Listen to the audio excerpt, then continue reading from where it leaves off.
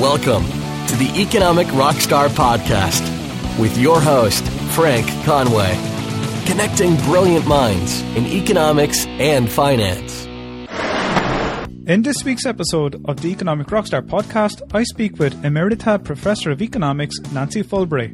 Together we talk about feminist economics, gender inequality in the home and in the workplace, and also about the care economy and how we should measure this in economics. We take a deep dive into two of Nancy's books, where she explains the difference between the invisible heart and the invisible hand. To access the show notes and the links mentioned in this episode, visit economicrockstar.com or type Nancy into the search bar of the Economic Rockstar homepage. Are you an educator? Are you passionate about education and knowledge? Have you considered taking ownership and control over your content? If you're interested in creating a website, a podcast, or even educational videos, like a flipped classroom, visit economicrockstar.com/community. Register your interest and I'll be in touch. I think there's a certain amount of rational self-interest that goes on in families and households.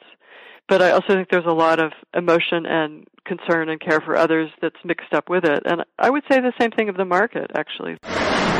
Leading happy and worthwhile lives is kind of the point of the whole economic enterprise, and sometimes we lose sight of that. And there's certainly a lot of evidence that what makes people happy is good human relationships, having close ties with family and friends and community. And I think if we appreciated that a little bit more fully, we could organize our economic system a lot more successfully. I think feminist economics is a part of the whole heterodox challenge to mainstream economics. And I feel good about that. Hi, Frank Conway here, and you're listening to the Economic Rockstar Podcast. I am so honoured to have Professor Nancy Folbre join me today. Hi, Nancy. Welcome to the show. Thank you. Nancy Folbre is a recently retired Professor of Economics at the University of Massachusetts Amherst and currently directs a research programme of gender and care work at the Political Economy Research Institute there. Professor Folbre's research focuses on the interface between feminist theory and political economy, with a particular focus on the work of caring for others. Nancy was elected president of the International Association for Feminist Economists in 2002, has been an associate editor of the journal Feminist Economist since 1995, and is also an editorial assistant of the Journal of Women, Politics and Policy.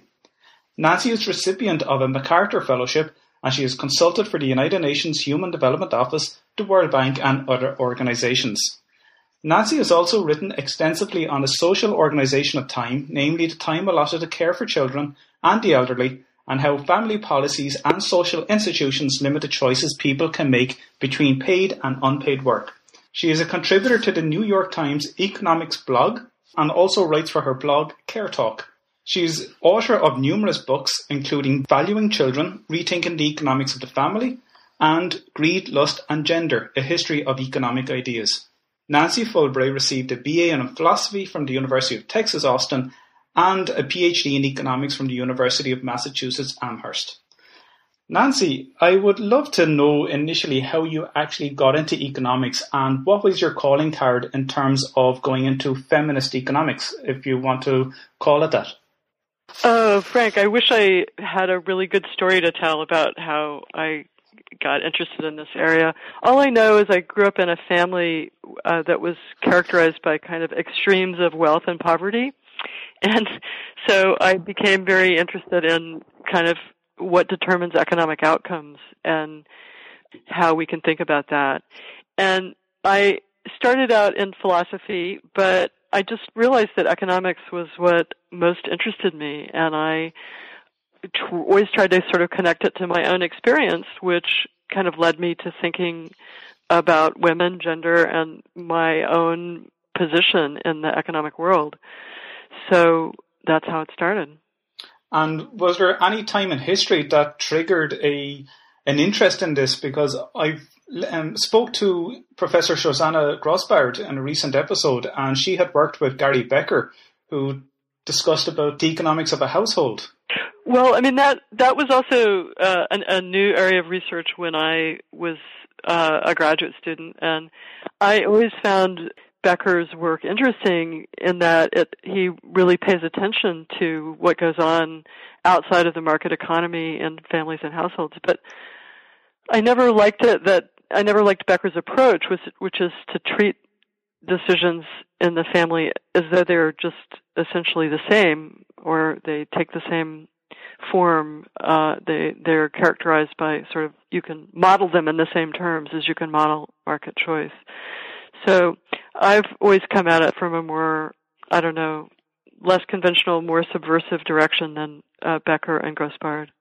I'm sure Becker has pioneered the ideas of a market being made up of rational decisions, whereas, correct me if I'm wrong, you might have looked at it in terms of behaviors where there's reciprocity involved. Well, I mean, the interesting thing about Becker, I think, is that he created a kind of dichotomy. He basically postulated that people were in the market behaved in a perfectly self-interested way, and then in the family they behaved in a perfectly altruistic way. So it's not so much about rationality, whether people are rational or not, as it is about the extent to which people care about other people or not. It's kind of the question of interdependent utilities or concern for others. I think there's a certain amount of rational self-interest that goes on in families and households, but I also think there's a lot of emotion and concern and care for others that's mixed up with it. And I would say the same thing of the market, actually, that I don't think people behave in completely selfish ways in the market. I think they have concerns for other people that kind of complicate the story of marketplace decision-making. What would you call this area of economics? Would you call it feminist economics, or is there a title that, such as household economics, that you might apply to it?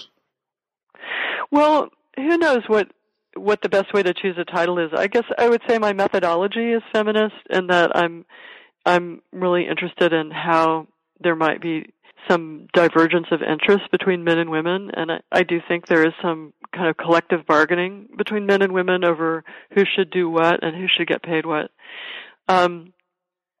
But the location of the work that I'm looking at is largely the household. So I think maybe both of those words are relevant, thinking about feminist household economics.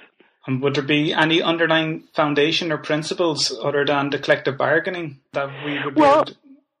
Yeah, that's a great question. I think there is also individual choice and individual bargaining in households. I think people try to negotiate what they're going to share and what they're not going to share.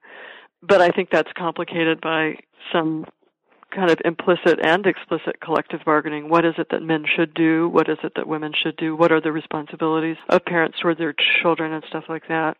I guess another principle that's really important is that work can be very productive and create value for society even if it's unpaid. So in my view, a lot of the unpaid work of caring for other people really increases kind of economic output, and we should really see it as part of the economy. And that's actually remarkably hard to persuade economists to do. And is this because there's no particular productivity output in terms of any physical or tangible outputs? Or is it just... Well, we look at, the market economy includes a lot of services that don't have tangible outputs. I think it's more kind of a legacy of a kind of an accounting system and the evolution of an economic theory that focused on markets. I mean, in some ways, what I argue with respect to non-market work is very similar to what environmentalists argue about depletion of natural resources or destabilization of the global climate. There are these effects that they don't come with a price tag on them.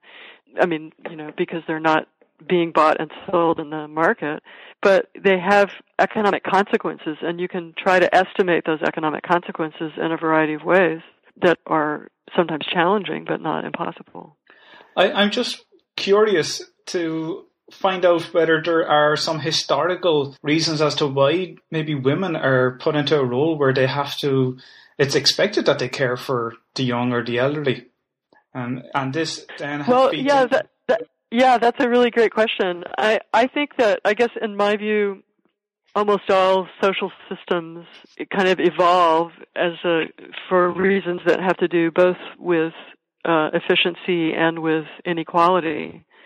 And you can look at it or try to explain the emergence of patriarchal systems as systems that were able to outcompete or outfight systems that were less patriarchal, and therefore became kind of a predominant mode of social organization. So, patriarchal systems are based on a pretty strict division of labor, where women have very little choice but to provide care for dependents, and men have very little choice but to basically fight wars and play a more prominent role in offense and defense. And perhaps that's a system that also had some advantages in terms of delivering rapid population growth, which was an advantage at some points in human history. But clearly that system has become less effective, less desirable, less successful, and it's been replaced to some extent by capitalist principles of organization that have changed it in some ways very profoundly, in other ways kind of hybridized with it or combined with it. Unfortunately, there's this whole expectation currently that women possibly are ones that must actually take the responsibility of care. And I don't know whether that's the fault of government, is a society. Well, I think it's the legacy of I think it's complicated. I think it's the legacy of a history of patriarchal systems. And I also think it's reinforced in many ways by the state and also by the market. But I also think it's changing. I think that's what makes this line of inquiry so interesting, is that we do see a lot of pretty systematic transformation of gender roles with capitalist development. And women clearly do have many more choices today than they've had in the past in terms of what they will do and how they will do it. But ironically, I think those sort of positive effects of giving women more individual rights are countervailed by some kind of downsides of the emergence of capitalist systems. And one of those is that in some ways we're evolving towards a system where nobody really is assigned the responsibility of taking care of dependents, and it's treated kind of as it's just a free choice. If you choose to do it, if you want to do it, great. If you don't, you don't. So I guess in my work I argue that we've gone from a system where it was women's responsibility to take care of dependents to one in which it's just a matter of who feels like it. And there's a little bit, in some ways we've veered to the opposite extreme of just treating society as though it was just about what makes us, the decisions that make us feel good in the moment. Scandinavian countries are at the forefront of encouraging a paternal relationship. Participation. Yeah. Is that something that all other countries, especially developed countries, should look up to? Yeah, and I think it is. I think it's happening. I see a lot of cultural shift in that direction. So the policies that the Nordic countries have used are basically providing incentives for fathers to take more time out of paid work to take care of kids. But you also see more informal negotiations. I think, in the U.S., women have a lot of individual bargaining power in their relationships to persuade their partners to take on more roles. And I think there's sort of a cultural shift. The norms are changing in ways, slowly, but discernibly. I think definitions of femininity and masculinity are changing in a positive way. Should we not be kind of categorizing these as a feminist and a masculine society? Should we be more looking forward toward where we actually talk about a society where there's equals and we wouldn't have to differentiate between these two, or is it necessary to continue with this differentiation so we wouldn't have to fall back into the huge divides that would have existed in the past? Yeah, that's a good question. I'm not really sure. I guess I'd like to think that we could have distinctions between. I don't think the construct of femininity and masculinity is necessarily a bad construct, and because it still exists, I'm sure, in less developed countries. It's very strong. Yeah, it's very strong. But I guess what concerns me more is when femininity is defined in ways that are economically disempowering. I guess I'd like to think that we could redefine femininity and masculinity in ways that were not so disadvantageous. And I think that's what we're doing, is kind of reconfiguring them in ways so that they maybe still have some descriptive content, but they don't determine what an individual can be or do. Is there a market size for this care sector or care economy in the United States? I'm sorry, is there any market? Sorry, is there a market size in dollar terms for the care economy in the United States? Well, it depends on how you define those terms, I guess. I do think that a big part of the, what we think of as the money economy is involved in care provision. So if you look at the percentage of the paid labor force employed in education, health, and social services, that's grown a lot over time. But there's also an unmeasured care sector, which is the unpaid work that people perform on behalf of others, especially children or the elderly or the sick or disabled. And yes, we do have instruments for measuring that and approximating its market value, and that's an area where I do a lot of empirical research. I'm sure the proxy would be the opportunity cost of working elsewhere if you weren't caring for the sick, elderly, or children. Well, sometimes opportunity cost is relevant because you want to know what people are willing to give up in order to do it. That's an indication of how they feel about it. But from a national accounting perspective, usually a replacement cost estimate is considered better. That is, if you suddenly stopped providing the care in the family that you're providing now, what would it cost to purchase a substitute for your services? So that's an estimate that should be adjusted for skill to some extent. Of course, there's never a perfect replacement for what family members provide for one another, but again, that's something that you can approximate. You mentioned that care is a unique form of work because it's intrinsically motivated and that not just money motivates people to care. Yeah, I think that's actually true of most forms of work, that there's a lot of research suggesting that people derive a lot of satisfaction from work and that being employed is an important part of their identity and their enjoyment of daily life. But I think it's especially true in care work that, in particular, we depend on the intrinsic motivation of care workers to ensure the quality of care. So we want to hire teachers who like kids and who care about kids, and we want to train medical personnel who value human well-being and human life, because the market, those are all areas where market transactions don't really necessarily guarantee high quality. Children or people who are sick or disabled can't just, it's not like they're buying services in a market, and if they don't like what they get, they can go elsewhere. They're kind of at the mercy of their caregivers, and so intrinsic motivation is very important. And so we need to really value that intrinsic motivation and recognize it, but we can't penalize it by paying people less just because they are willing to work for reasons other than money. If we do penalize it, I think we discourage people from maintaining and restoring and acting on those preferences. We sort of if we do that, we send the message that nice guys finish last. So I think we really need to think pretty carefully about how we want to reward care work.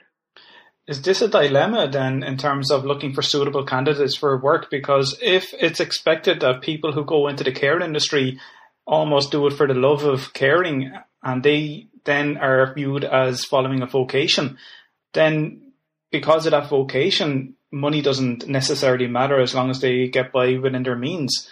And it can have that effect.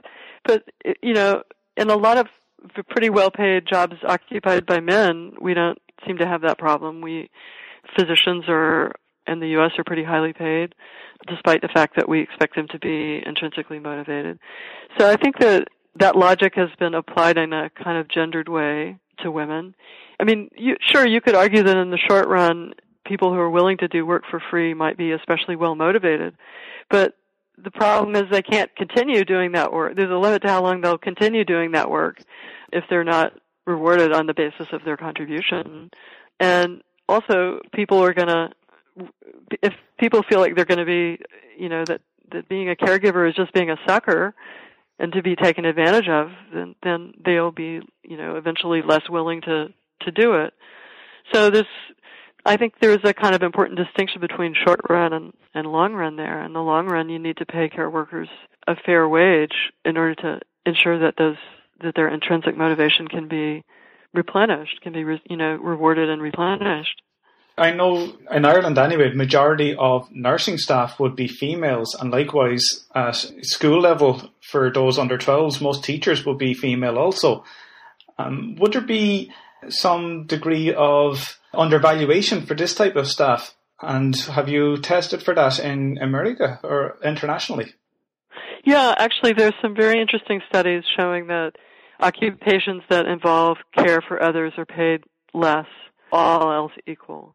So there's kind of a care penalty. But it varies across countries, and it's particularly extreme in countries like the U.S. with a lot of earnings inequality. And it's affected to some extent by the kind of overall inequality of earnings. But yeah, there is pretty significant empirical evidence that care work is penalized. I know in also the recession in Ireland anyway, that a lot of men lost their jobs, so they took the position of being at home. How could that psychologically affect a man when they may feel the pressures of society that they should be out working and not being in a caring position? Yeah, it can be pretty stressful. And Frederick Engels actually wrote about this in the 19th century when he wrote about the condition of the working classes in England. But I think that's an aspect of what we were talking about earlier, that gender roles are in the process of being renegotiated, and they're evolving. And I think they have to evolve for men as well as for women. Men need to learn to take pride in participating in family work and being a part of the family economy. And I think increasingly they do, even if they feel the weight of some social disapproval or lack of respect or something. There's actually in the U.S., for instance, a pretty strong movement of stay-at-home dads who try to get together and insist on better recognition and valuation of what they do. It's the same here in Ireland too. It's just that some people speaking on media, like radio, would express these personal concerns, which is not necessarily something that does exist, but they feel the responsibility on themselves that they should actually be the provider and not the taker or the carer as such. You've written a number of fantastic books, Nancy. One of them I'd like to touch on, The Invisible Heart. How is this different to Adam Smith's The Invisible Hand? And what do you mean by the invisible heart? Well, Smith believed that if everybody pursued their own individual self-interest, that the invisible hand of the market would ensure that outcomes would be efficient and equitable.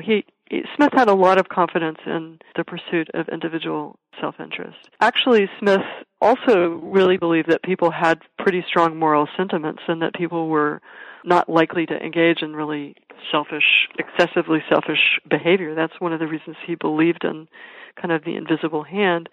But many people have taken Smith's praise of the free market as a kind of endorsement of selfish behavior, that it doesn't matter if you think only of yourself, because in a market economy, we can be confident that everything will turn out just fine. And what I argue in The Invisible Heart is that's really incorrect, that the market economy really depends to a very great extent on a sense of commitment and obligation to other people, of trust and reciprocity and concern for the welfare of others. And that affects overall economic organization and success in some pretty profound ways. You conclude in this that we all have a responsibility to care for others and to provide for the vision for the future in which care and care work are given greater priority and support. Yeah, but I think that, yes, but it's odd. I think a lot of people agree with that principle when it's stated very broadly, but they tend to think that that principle doesn't apply in economic transactions. That you should, as a voter, you should care about other people, but as a consumer, you should only care about yourself. And I think the economics discipline has encouraged that view, that moral values are something that should come into play in the public arena, but not in the market. And I guess that's the assumption that I'm really quarreling with. Could it be that a country like a Muslim country where women may not have the rights as those in Western countries, could it be that these governments or these type of markets would be considered something like government intervention, whereby markets are not efficient in terms of the care industry or the care market? Yeah, I guess I don't really know. I'm always reluctant to generalize about what's happening in Muslim countries. I think there's a lot of variation among them, and I don't think we know enough about exactly how they're evolving. I think a lot of those countries have been kind of encircled by and dominated by a world economy that has a very different worldview, and it's set in motion a kind of reaction against external interference that has some really negative consequences, including negative consequences for gender. In another book that you've written, Valuing Children, Rethinking the Economics of the Family, and you discuss the cost of raising children and the value of childcare to the economy and how these costs are borne by society. Each year I hear figures as to how much it costs to raise a child, and they can go into 6 digits until they become what the government could classify them as being independent by the time they're 18. Are there huge costs borne by people in all countries, and is this something that people consider before they have a child? Well, yes and no. I mean, I think people realize that in general that it costs a lot to raise kids, and they take that into account when they decide to raise them. But we tend to describe this as a sort of a consumption decision, like people decide to have kids the way they decide to adopt a dog or something, that, they must know what the costs are going to be, and they must get enough pleasure or satisfaction from it to warrant paying those costs. And I think that's a very misleading picture, because I think raising children creates some very important benefits for other people, not just for the parents themselves. And obviously, when you raise children, they grow up to become workers and taxpayers and participants in an economic system that reproduces itself over time. So I think we should be providing a better accounting of both the costs and the benefits of raising kids, and who's paying them. How are they distributed? To some extent, children help pay for themselves, but because when they grow up, they contribute and pay taxes. Parents also assume a lot of the costs. I think, in general, mothers pay more of the costs than fathers do, because a lot of mothers raise children on their own. Plus, a lot of mothers do a very large share of all of the unpaid work involved in raising kids. There's also the question of how people who don't raise kids benefit from what parents are producing. I think if we had a better picture of those flows of resources, I think we could probably provide a better system of social support for caregiving in general and parenting in particular. Women would be more susceptible to, I suppose, a wage penalty in terms of bringing these children up. Yeah, when women take time out of paid employment to raise kids, they are foregoing earnings. Of course, that affects their partners as well, and men pay part of the cost because they're serving as the breadwinner. But in a world where there's a high divorce rate and in which women's bargaining power in a relationship might be affected by their potential earnings, I think it does mean that women pay a long-term cost for reducing their potential earnings. And I think women realize that, and that's one of the reasons why there's some important renegotiation going on between men and women, and also between families and the state. And is there a way of perhaps capturing this value of time spent to care work by parents, fathers and mothers at home with their children? Yeah, I think that there are several efforts underway to try to understand it better, and time use studies give us a picture of how much time is actually devoted to kids, and we can assign a value to that time, as we were saying earlier. Because time is invaluable, really. Some people might consider it to be a non-monetary reward, as you pointed out clearly earlier on also. Right, but just because something doesn't have a price on it doesn't mean that it doesn't have economic value. And oh, just because you enjoy doing something doesn't mean it's not work. I mean, people often enjoy work, like what we're doing right now is work. I'm enjoying it. That doesn't mean it's not work. So I think we kind of need to change the way we think about work and about value. And I think we're doing that. I see a lot of really interesting social scientific research that's trying to, conduct research to understand these things a little bit better. Speaking to some people that I know, they've actually quit their full-time job and they're trying to work and start up companies from their home so that they can spend more time with their children, and they're absolutely loving having made that decision. And, this happiness I spoke to in a previous episode with Professor Paul Dolan, happiness plays a significant role in the economy, and this is quite intrinsic and intangible, but has positive effects which can lead to economic benefits for the household. Yeah, I mean, it's actually, leading happy and worthwhile lives is kind of the point of the whole economic enterprise, and sometimes we lose sight of that. And there's certainly a lot of evidence that what makes people happy is good human relationships, having close ties with family and friends and community. And I think if we appreciated that a little bit more fully, we could organize our economic system a lot more successfully. I'm not sure if you had explored the situation between maybe, let's say, less developed and more developed countries where children could be treated differently in terms of their perception of value. For example, children in the slums of India, they may not go to school, but they may be considered valuable in terms of child labour for the family. Whereas the same child, in terms of age in the United States or any other Western economy, would not have that value in terms of the monetary value because they go to school. So is there any kind of economic significance there, or any studies that have been done that would have tested something like this? Yeah, clearly in less developed countries, including in the U.S. and Ireland at earlier stages of development, children began providing some economic benefits to their parents at a pretty young age. But honestly, I think it's still true that children provide benefits to their parents, not in the form of money earnings, but a lot of elderly people depend on their children to help them organize care and to help them, make the transition to situations where they might need assistance. In general, elderly people with children do better than elderly people without children in terms of being able to manage their lives and their health problems. Developing countries, it's true that children are still more economically, I guess, productive, one could say, at an early age.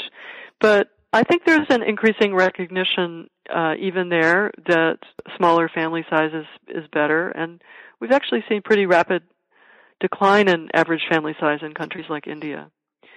So most of Asia and Latin America, fertility decline has been pretty rapid. In fact, far more rapid than it was in Europe or the U.S. So we're seeing a quicker transition to lower fertility in many, many countries. Do you mind if I just ask you a number of questions on another book that you have, Nancy? No, sure, fine. Yeah. In another book that you wrote, Greed, Lust and Gender, A History of Economic Ideas, you tend to capture, I suppose, the pursuit of self-interest and immorality in the whole spectrum of, say, the financial sector, and, well, not necessarily the financial sector, but in the wake of the financial crisis, you have the glass ceiling and the whole idea that men, such as Oliver Stone's character, Gordon Gekko, suggest that greed is good. And in that situation, women kind of get lost in terms of their identity and their acceptance in the gender role, because they may not be perceived to be, I don't know, if you want to elaborate on something like that in terms of how women are perceived in the industry. Sure. I think there's a long history in our culture of trying to identify when self-interest is good and when it becomes selfishness, when it becomes something that has really negative consequences for others. And Gordon Gekko, greed is good. That's sort of an example of, at the sort of cultural edge, at the extreme argument that greed, that really greed has no negative consequences at all, is sort of part of that a little bit of a part of that kind of cultural argument. And it's also true that self-interest has always been described in gendered terms. It's always been more permissible for men to be self-interested than women. I mean, femininity itself is really associated with motherhood and concern for others and a desire to put family first, etc. And so maybe what I find most interesting about it is that as we recognize that some of those definitions are obsolete, are gendered in obsolete ways, maybe that forces us to think a little bit more creatively about how we want to redraw the boundaries. At what point we do think self-interest needs to be limited or counterbalanced by concepts of social obligation for others. Would you believe that there would be a positive outlook in terms of a female president taking over the United States, such as Hillary Clinton? And how would you personally feel about that? Because you hadn't had a female president. Right. I think it's a positive change, and I think that the way that the political arena has become a vehicle for thinking about gender and gender equality is a really good one. But I think it's probably less important, even though it's more visible and more dramatic, I think it's probably less important than the more subtle changes that are taking place in ordinary people's lives over time. Maybe it's important because it's emblematic of that. But I guess that's a long-winded way of saying I think it is important and it has symbolic value, but I wouldn't over-exaggerate its importance. Nancy, where would you see the whole concept of feminist economics developing over the next, say, decade? Because there's a huge rethinking in terms of economics at the moment based on what's happened since 2008. And people are feeling that the economic theories that are being taught in colleges are not effective. And maybe that the whole idea that in feminist economics, having more women at the forefront in terms of managing the country could lead to a better economy and state of economics. Yeah, I like the way you put that. I think that I'm hopeful that will be the case. I know at the upcoming Feminist Economics Conference in Berlin, which is happening next week, there's a lot on the agenda about care and the caring economy. And there's also a lot of interest in rethinking austerity and austerity policies from a care perspective. Seeing public spending as a form of spending that really contributes to the development of human capabilities and productivity rather than a kind of drain on economic growth. So I think feminist economics is a part of the whole heterodox challenge to mainstream economics. And I feel good about that. Great. Nancy, would you have any influencers that you would like to share with us? No, I think you had mentioned that earlier, and I sat here for a while scratching my head, wondering if there was any one thing that I would point to, but actually I didn't really come up with anything. Or maybe that's, it's kind of another story. What about a recommended book? Because I'm going to put all the links of the books that have been mentioned today in this show up on my show notes page. If you have any other recommended books that you'd like to share? No, I'm gonna.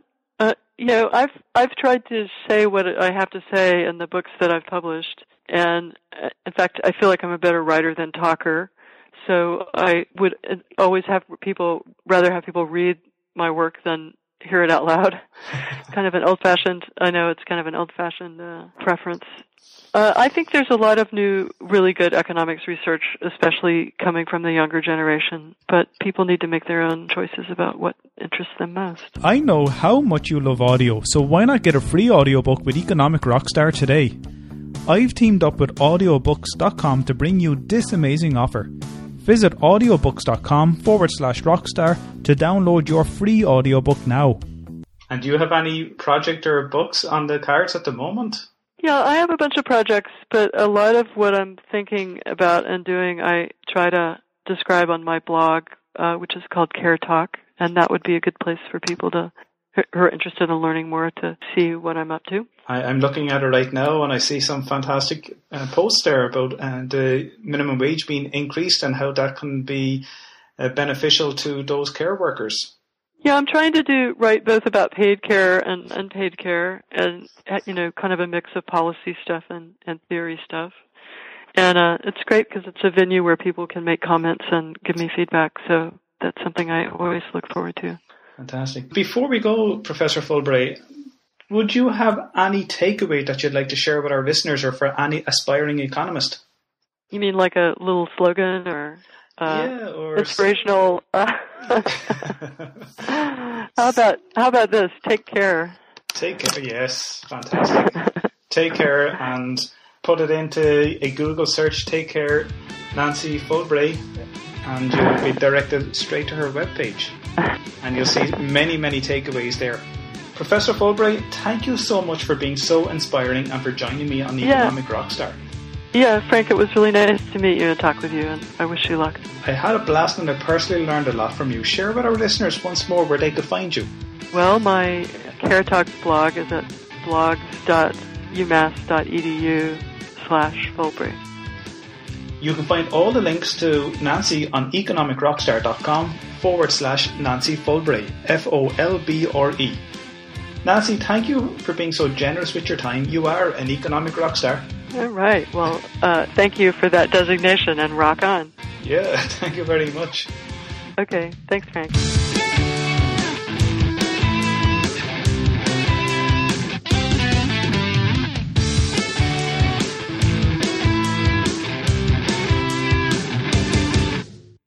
Thanks very much for listening to the very end. You're awesome. And I have a little news that not many people know. I'm going to be a father for the second time.